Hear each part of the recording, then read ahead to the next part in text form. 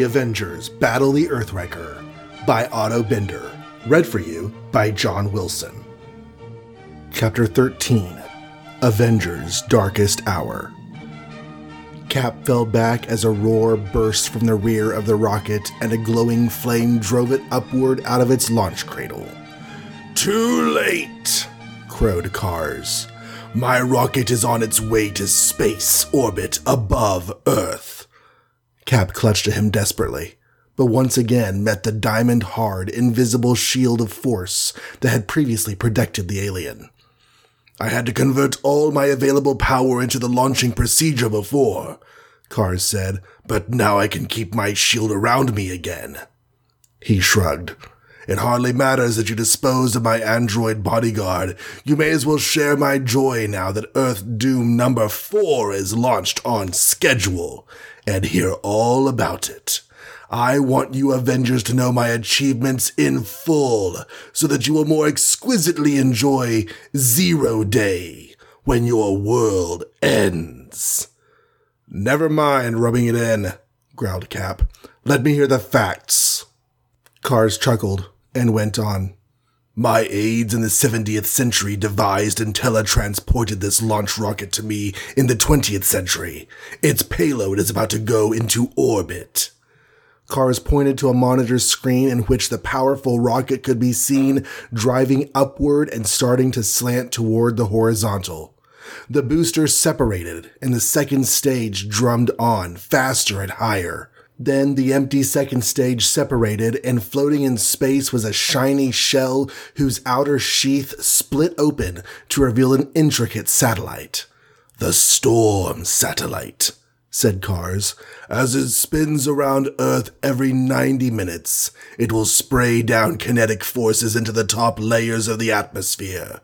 A violent wind will gradually arise in the thin stratosphere and work its way down into the thicker air near Earth." "You mean all the air around Earth will turn windy?" "Yes, in 8 days. The satellite went into polar orbit, which means it will shift westward every revolution, and thus will cover every area of the upper air daily. It will eventually whip up a super hurricane all over Earth with wind velocities of 500 miles an hour.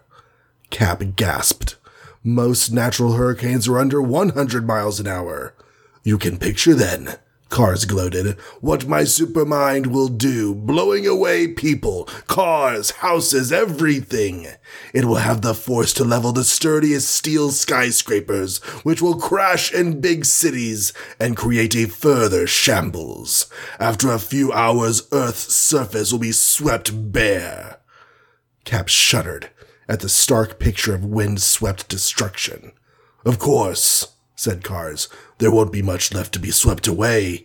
After the giant comet crashes, and the Antarctic floods arise, and Earth's volcanoes erupt in unison, do you think, Captain America, that even one person will be left alive on Earth after the 4 dooms strike?" Cap choked, unable to answer. "There won't be," Kars predicted savagely. "And that means my goal will be accomplished 8 days from now. With earthly civilization wiped out, there will be no human race to build up a superior technology that would, in the 70th century, smash my drive for galactic conquest. In short, the new parallel universe, or if universe, will replace the former real universe. And in the parallel universe, I will win the galaxy." Cap felt hollow inside. Had this heartless monster won all? What were his plans now? "With your 4 Earth Dooms launched, are you going to return to the future?" "Not yet," Kars answered. "I will remain on 20th century Earth for 3 more days, to observe and make sure the 4 Dooms are properly building up to their climaxes. If one or more of them seems to be halting, I will make the proper adjustments to ensure their final success. Then I will say farewell to Earth. Forever." The alien's frosty eyes glared at Captain America triumphantly. Rest assured that no hitch in my world-wrecking plans will occur.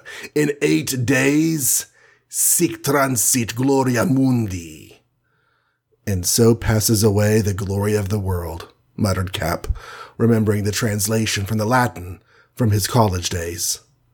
Rage boiled up in him now at the smug, ruthless monster from outer space and outer time. Leaping up, Cap slammed away at Cars with all his power, or at the force shell protecting him. It was futile, senseless, Cap knew, yet he could not stop himself from hammering away until his knuckles cracked and bled. Cars was laughing harshly. "Keep it up, asinine Avenger. You will never burst through my energy shell." Yet suddenly there was no invisible obstruction there, and Cap's fist connected solidly with the alien's chin, sending him head over heels. Cap stood stunned, hardly believing it had happened. Then he leaped forward and ripped the studded belt off of Cars, who was just dazedly picking himself out of the dirt. "Without this belt of weapon rays or your force shield, you're my prisoner." "But how can my force shield be gone?" said the bewildered Cars. "Because," rang out a new voice, "I penetrated it with my Z-Ray, as I did once before in Antarctica." Cap whirled. "Iron Man!" "Hi, Cap," said Iron Man, landing with Hawkeye, whom he was towing. "We came as soon as we could. All 4 of us." "4? But where are Goliath and Wasp?" "Ant-Man, alias Goliath, and the Wasp rode in style," answered Iron Man with a grin, opening a pouch in his belt. 2 tiny figures crept into his palm, and he lowered them to the ground. The next moment, the 2 human figures grew magically before their eyes until they were normal size. "That pouch was rather stuffy," complained Goliath. "And full of lint," added the Wasp, brushing herself off. "You're all a sight for sore eyes," said Cap happily, but then his face fell. "But you came too late to stop Earth Doom number 4. Briefly, he recounted the story of what the Storm satellite would do. "Maybe we're too late to stop that," said Iron Man, seizing the still-dazed Cars, "but not too late to blackmail this fugitive from the future." "Blackmail?" echoed Cap. "First of all," explained Iron Man, "remember that we met only androids of Cars in Antarctica and the South Seas. But this is the real Cars now, handling the Storm satellite's launch in person." Iron Man shook Cars like a rat. "And now here's the pitch, mister. It won't do you much good to be here for the end of the world, will it? If you die too, in the Holocaust you caused, you can hardly return to the 70th century and carry out your conquest of space." Cars paled, and Iron Man went on measuring his words grimly. "That's the blackmail, pal. We're offering you a trade. Your life for the lives of 3 billion doomed Earth people. I'm assuming that with your future science you can somehow reverse or halt the Earth doom processes." "Well, but what if I can't?" choked Cars, his face distorted with fright. "Then you still stick with us as our prisoner for 8 days. You'll have a grandstand seat for the big show, as Earth cracks up around your ears as well as ours." Cars's face had turned to putty. Terror shone from his eyes. I don't know if the 4 dooms can be halted," he stammered. "I never thought of it." "Well, you'd better begin thinking now," spoke up Hawkeye. "And if you fail—" Whipping an arrow out of his quiver, he shot it at whistling speed past Cars's ear. "You're going to die 1,000 deaths in the next few days before the real thing comes. I'll use you for target practice every day, see?" Goliath was shooting up to his full 10-foot size, and he now seized up the trembling alien in his 2 mighty paws. "That is, Hawkeye will have you only in between the times I toss you around like this." Goliath flung the screeching alien up in the air like a mere toy. He sailed up and up to dizzy heights before he plummeted down into Goliath's waiting arms with a thud that knocked his breath out. The Wasp, in her tiny size, next came diving down to jab her sting beam into Cars's shoulder. "When the boys get tired entertaining you, I'll take over," she promised grimly. "And I," added Iron Man, would like to put you in an armored suit, like a knight, and have some daily exercise with battle axes. I think, advised Cap mildly, you had better listen to them, Cars. Even though I'm the leader of the Avengers, I don't think I can hold them back. Besides, I might just happen to have my back turned. He grabbed Cars by the neck and shook a mighty bald fist in his face. And in case they slough off, I'll use you as a punching bag every hour on the hour. Give, you worm! Can you save Earth? But Cars was laughing now, wildly. Cap let him go, surprised. Did he lose his buttons? Asked Hawkeye. But Cars did a more astounding thing, seizing an arrow out of Hawkeye's quiver and plunging it into his chest, clear through his body.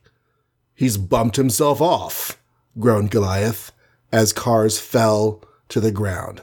Pretty good play acting, si, senores? All the Avengers jerked at this new voice out of thin air, the voice of multilingual Cars. Then they saw the image of the alien's leering face floating toward them. Good grief, whispered Iron Man, towing the fallen body pierced by the arrow. Then this was an android too. Buenas noches, from the real Cars, said the mocking image. What squares you Avengers are. Under my control, my guided android pretended fear and helplessness just to carry out the farce to its end. I have made utter fools of 5 great champions of Earth. They all looked the way they felt. Miserable. Victory had been snatched out of their hands. Let me explain, went on Cars. I sent out my 3 androids from the start to Antarctica, the South Seas, and the Sahara. I myself have been safely hidden in a secret haven all the time. Where? You'll never guess. I still must stay 3 days to make sure the 4 Earth dooms are coming on schedule. Well, Avengers, an American phrase is most apt at this point. Cat got your tongue? None of them had anything to say. Farewell, said the image, receding and fading away. You'll never find me in my hidden haven. A last mocking laugh, then silence. There was an awkward silence among the 5 Avengers, too. At last, Hawkeye spoke up lamely. If mankind is doomed, simple. We resign from the human race. Nobody laughed, or even cracked a smile. Hawkeye dramatically drew out an arrow and pretended to stab himself as the android had. 3 days to search the whole world for Cars, without a clue, said Cap, voicing the thoughts of all of them. We haven't got a ghost of a chance. Where would we look first? In the sea, said Iron Man calmly, looking at an instrument he had slipped out of his belt. That's where his image broadcast came from. You see, after that episode Hawkeye and I had in Antarctica, first meeting that image gimmick, I returned to my lab and worked on the problem before coming here, figuring Cars would use the trick again. He tapped the transistorized instrument. I devised an image tracer covering every known kind of carrier wave in the spectrum. Gamma rays, X-rays, ultraviolet, optical, infrared, radar, and radio waves. I also hooked in the range of cosmic radiation in the area where electrons, neutrons, protons, and mesons operate as wave particles. I left nothing to chance. He looked at his wristwatch. I'm waiting for the built-in thumbnail computer to analyze all the data and pin down the exact spot undersea where Cars is hiding. Super science against super science, murmured Cap. That will be the only way to win out over Cars. Without you and the scientific genius you bring from Anthony Stark, Iron Man, well, we Avengers would have nothing to avenge. Here are the results. Iron Man peered at a thin tape that came out of the side of the tracer device, imprinted with mathematical data. According to latitude and longitude figures, Cars is in some sunken hideout in the deepest part of Earth's oceans, down in the Pacific Trench between Hawaii and Japan, 7.5 miles deep. But how do we get there? And what do we do? Hawkeye asked. That, said Captain America, drawing himself up, is something to be worked out at an Avenger conference among all of us. Back at headquarters. Let's go.